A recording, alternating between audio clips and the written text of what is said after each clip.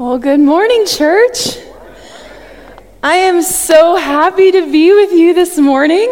I was supposed to preach a few weeks ago, but I got sick, but I'm here now and stronger than ever. My name is Amanda. If you don't know me yet, my husband and I moved here from Ohio. Don't hold that against us. We moved here in September, and I'm the new senior high youth pastor for 9th through 12th grade students and families. And I just want to say thank you so much for welcoming us so well and being so kind and generous. This truly is a great church. We're going to continue in our series this morning called Amen. And in this series, what's the prayer we've been looking at? The Lord's Prayer. In this prayer, we see not only what's important on God's heart through Jesus, but we see how we're supposed to live this life. This prayer is designed to form us and to shape us into kingdom people. And so we're going to look at that today, looking at Matthew chapter 6. For those of you who don't know me, I'm usually pretty loud, energetic, a little quirky at times, and I love to laugh. Me and my friend group growing up as a teenager, we loved to laugh, and one way that we liked to laugh was pulling pranks on each other. And they were decently harmless, right? Like no one was seriously injured. One of my friends, she was telling us she was going to bring chocolate chip cookies to school. What she actually did was she cooked mashed potatoes and put black beans inside to look like the chocolate chips. And we were all at lunch like, oh my gosh, that's so funny, that's crazy. And then I was just sad because I was like, where are the cookies, right? Like, I don't even care, it's a prank. But then I saw a prank on YouTube, and I was like, I'm going to do this for a youth group party we had. Don't try this at home, but I took some Oreos, and I took the filling out of the middle of the Oreo, and I put toothpaste instead. I know, I'm the worst. And so white toothpaste, I was like, this is going to be so funny. And so I took it to the party. Everyone's taking a bite, and they're like, oh, this is horrible. I was like, I got you. Like, it was just funny. Until this kid named Mark shows up. And Mark missed that whole, laughter. And oh my gosh, it's toothpaste. And so he walks up to an Oreo and takes a bite. And then another. And then another. And I'm dying. I just think this is so funny. He's eating toothpaste. And so he's eating it, and then he takes another, and he just keeps eating these Oreos. And I'm like, maybe it's like a mint thing. Oreos have come a long way. We've got different flavors, but he just kept eating them. And as the night progressed, he just started turning more and more inward. And I was like, I think I need to call my mom. So I called my mom, and I said, just out of curiosity, what kind of toothpaste was that? And she's like, oh, my dentist prescribed fluoride heavy-duty toothpaste. I was like, that one. Yeah, that one. And so I had to tell her, and I had to call Mark's parents. Mark ended up going to the hospital, but he's fine now. Oh, I was so genuinely embarrassed. I had to tell my mom. I had to call his parents. I can't believe I would do something so stupid. I mean, have you ever been in a moment that you just wish I could just redo it?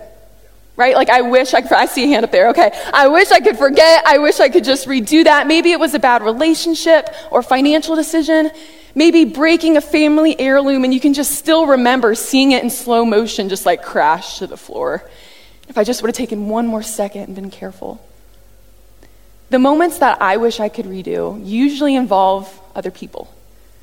The things that I say that I'm like, ooh, I think I went one step too far. Or when people have hurt me, and I just wish that I could forget the things that they said or the things that they did. And God made us with this weird inability to forget. We try, right? We numb ourselves with TV or habits or something to try to forget, but at the end of the day, we don't forget the things that we said and the things that have been said to us. I say this to not make us feel sad, like our brains are this endless prison of heartache and regrets, but because there is hope and a gift and a remedy. That in the midst of the most painful parts of our journey, there's something that we can do to help soften that blow a little bit. We're looking this morning at forgiveness. If you followed along in the series, we're looking at the portion of the Lord's Prayer that talks about forgiveness. And I always hated these messages in church, because this was something that I dealt with. I had no issue asking God for forgiveness, but I had issue when it came to relationships with other people on this earth. So if you're here and you're starting to get uncomfortable, we're going to do this together. And our God of love Our God that's slow to anger and abounding in love is with us in the midst of our pain and our suffering. No matter what your story or journey has been with forgiving, we're doing this together. Sound good? All right, turn with me, if you would, to Matthew chapter 6, verse 12. We're continuing in the Sermon on the Mount, which is just Jesus's powerhouse of a sermon. And in that sermon, he's teaching us how to pray. And Jesus says this, "And forgive our debts, as we also have forgiven our debtors." Simple. Man, that's a heavy sentence right there. We're told by Jesus that this is obviously vitally important. This is why Jesus came to earth, to reconcile us back to God through the forgiveness of sins, which we see on the cross. Jesus takes our ability and our inability to forgive very, very seriously. And when we look at this passage, it's really quick to jump to the other people part, but I do want to just pause for a second and realize that we first, before ever forgiving someone else, first receive forgiveness. The passage says the word debts, insinuating we have debts. We have sins. We have things that have created this gap between us and the Almighty. And so we are encouraged by Jesus to ask for this forgiveness, for the sins, for the willful disobedience against the known law of God. And it's just not enough for us to go to church and be good people. We have to ask God, come into my life. Save me, cleanse me, make me a new person. I know I've messed up. I haven't loved you. I haven't loved neighbors. And today's the day I want to make it right. And our God is faithful and just to forgive us our sins and cleanse us of all unrighteousness. And that is what we proclaim every Sunday and hopefully every day of our lives as part of new creation. There is freedom. God's forgiveness of me is directly tied to my ability to forgive other people. Out of this generosity and excitement that God's forgiven me, I have now the power through Holy Spirit to go and forgive other people. Forgive us our debts as we forgive others. How many of you have ever been hurt by another human, right? We've all been there. We've had things that have been said and done to us. It's bound to happen. Like snow in Michigan, like Mondays coming tomorrow, like Ohio State beating Michigan in football. It's just inevitable. Sorry, not sorry. But it's bound to happen. People are going to hurt people. And even Christians, we have the ability to hurt and be hurt. We are not islands. Our decisions, our words, our actions, they do impact other people. And so what do we do about that? As we talk about forgiveness, forgiveness is messy and one of the most complicated things that we can really do as humans. Because what if I ask for forgiveness and they don't give it? What if someone asks forgiveness of me and I don't want to give it to them? Or what if they've passed on? Or because of the situation, there's just this giant gap between me and them, and it's just impossible to have those conversations. You guys, I empathize with all of those. And we're just going to scratch the surface today. We could do a whole series about forgiveness, but we're going to look together. You're in Matthew 6 right now. Let's turn to Matthew 18, if you would. We're going to look at this conversation between Jesus and Peter. As they're making their way down from Galilee to Jerusalem, they are having this conversation about forgiveness. And Peter, he's always asking really big questions. And we're going to see one of these really big questions starting in verse 21. It says, "Then Peter came to Jesus and asked, 'Lord, how many times shall I forgive my brother or sister who sins against me? Up to 7 times, perhaps?'"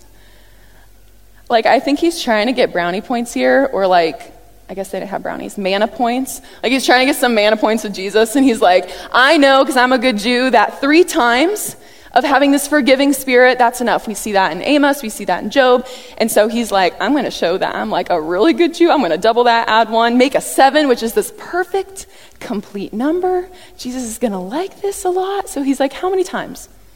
7? Sound good?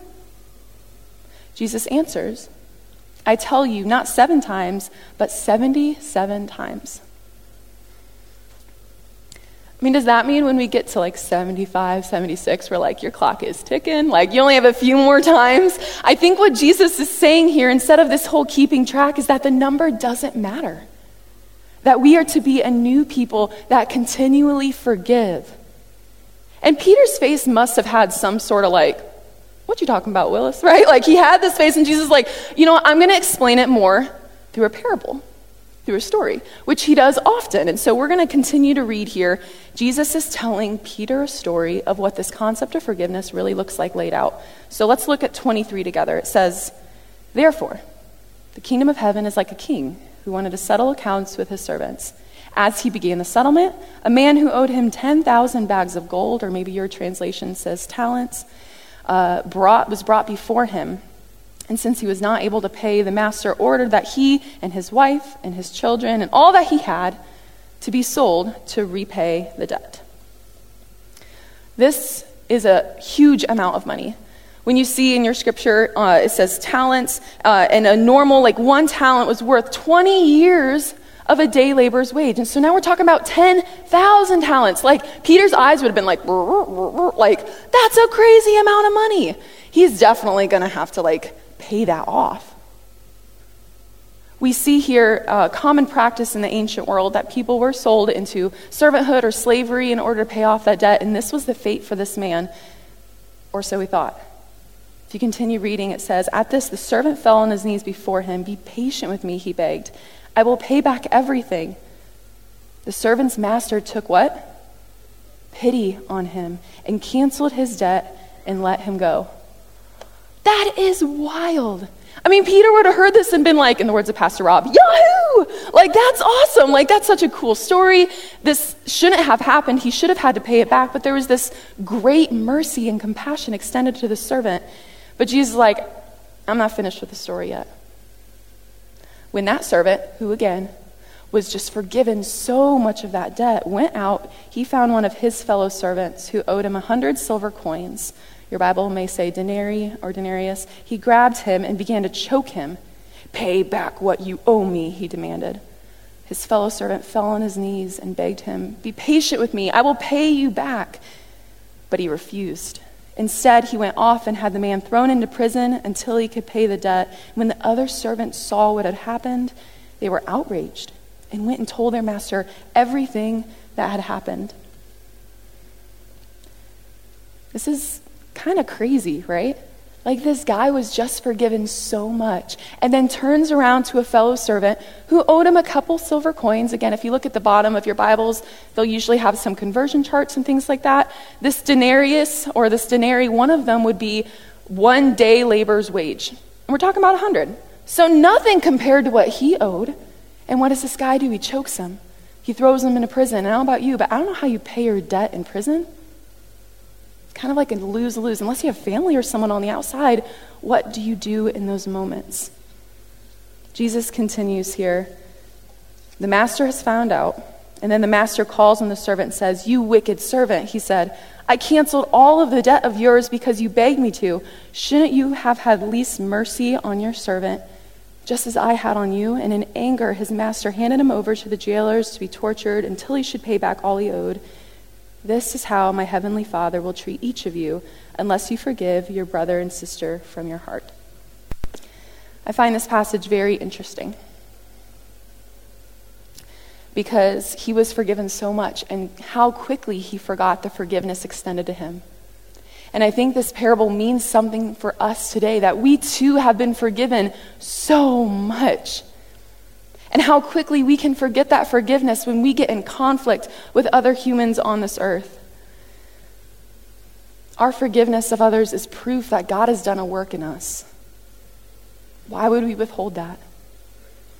When we look at this text, we see this concept of 7 and 77. I was doing some commentaries and researching and stuff, and there's somewhere else in the Bible that talks about 7 and 77.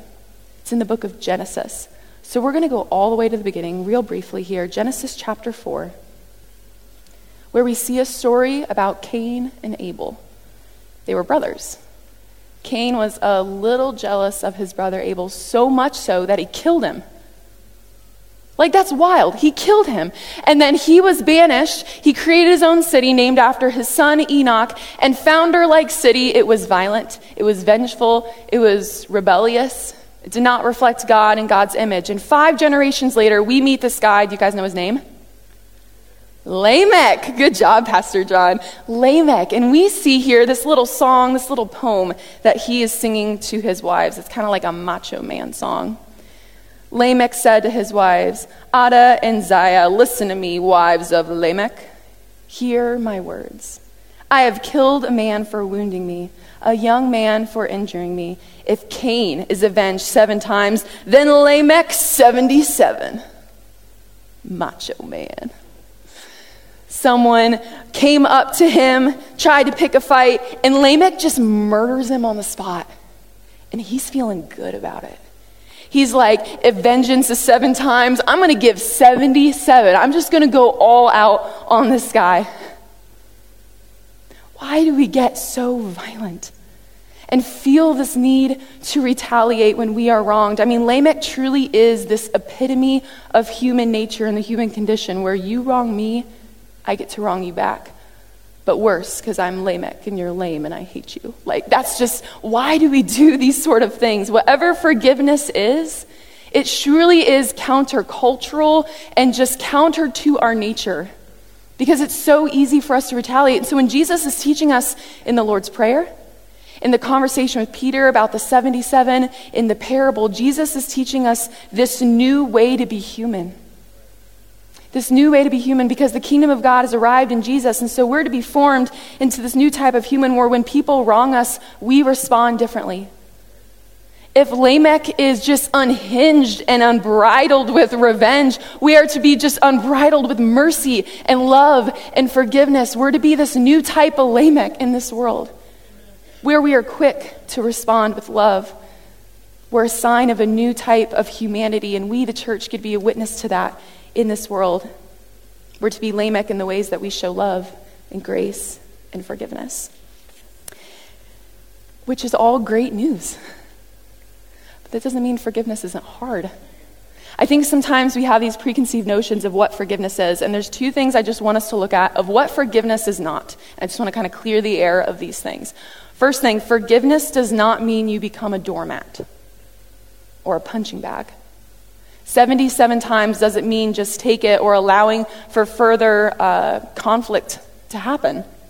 If you read the paragraph before the parable in Matthew 18, verse 15, I'm not going to get into it today, but it does talk, Jesus talks about, like, what do you do when there's conflict, specifically when there's conflict in the church. You'd be surprised, but there is conflict in the church. And he says, brush it under the rug, right?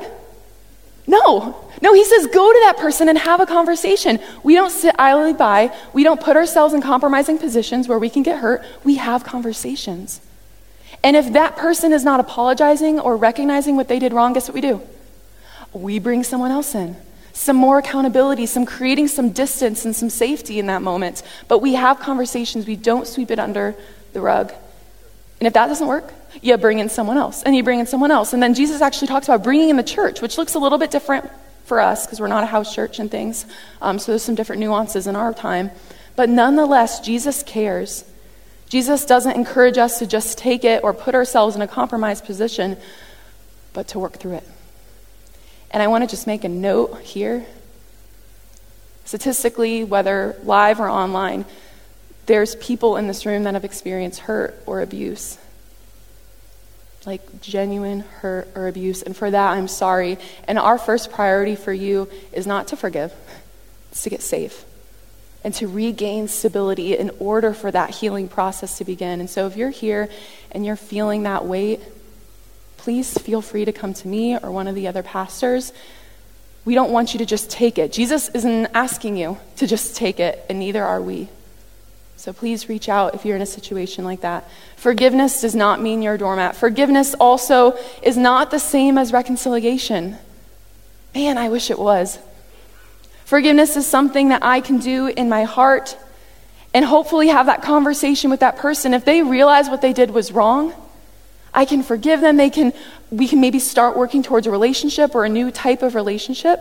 But forgiveness isn't the same as reconciliation because sometimes that person won't say sorry. They don't want to try to pick up where we left off or even start a new chapter of what this relationship could look like.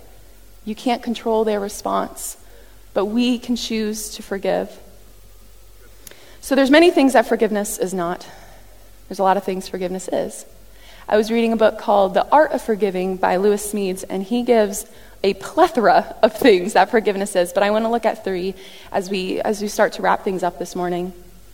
Forgiveness looks like rediscovering the humanity of the person who's wronged us. And I don't like this one, because I love to boil a complex person into their worst mistakes. You didn't just cheat, you're a cheater. You didn't just lie, but you are a liar. We do this. We take people's complex humanities and we boil it and reduce it down to you are the worst things about you. You're wrong, you're going to stay wrong, and honestly, I kind of like that you're wrong. How quickly we realize that we have all sinned and all fallen short of God's glory. And I don't say that to belittle the pain that you felt and feel, but I say that to recognize that we are complex, that we are more than the sum of our worst mistakes. And I thank God for the people that when I wrong them, they've seen me for more than my mistakes, because I've got plenty of them.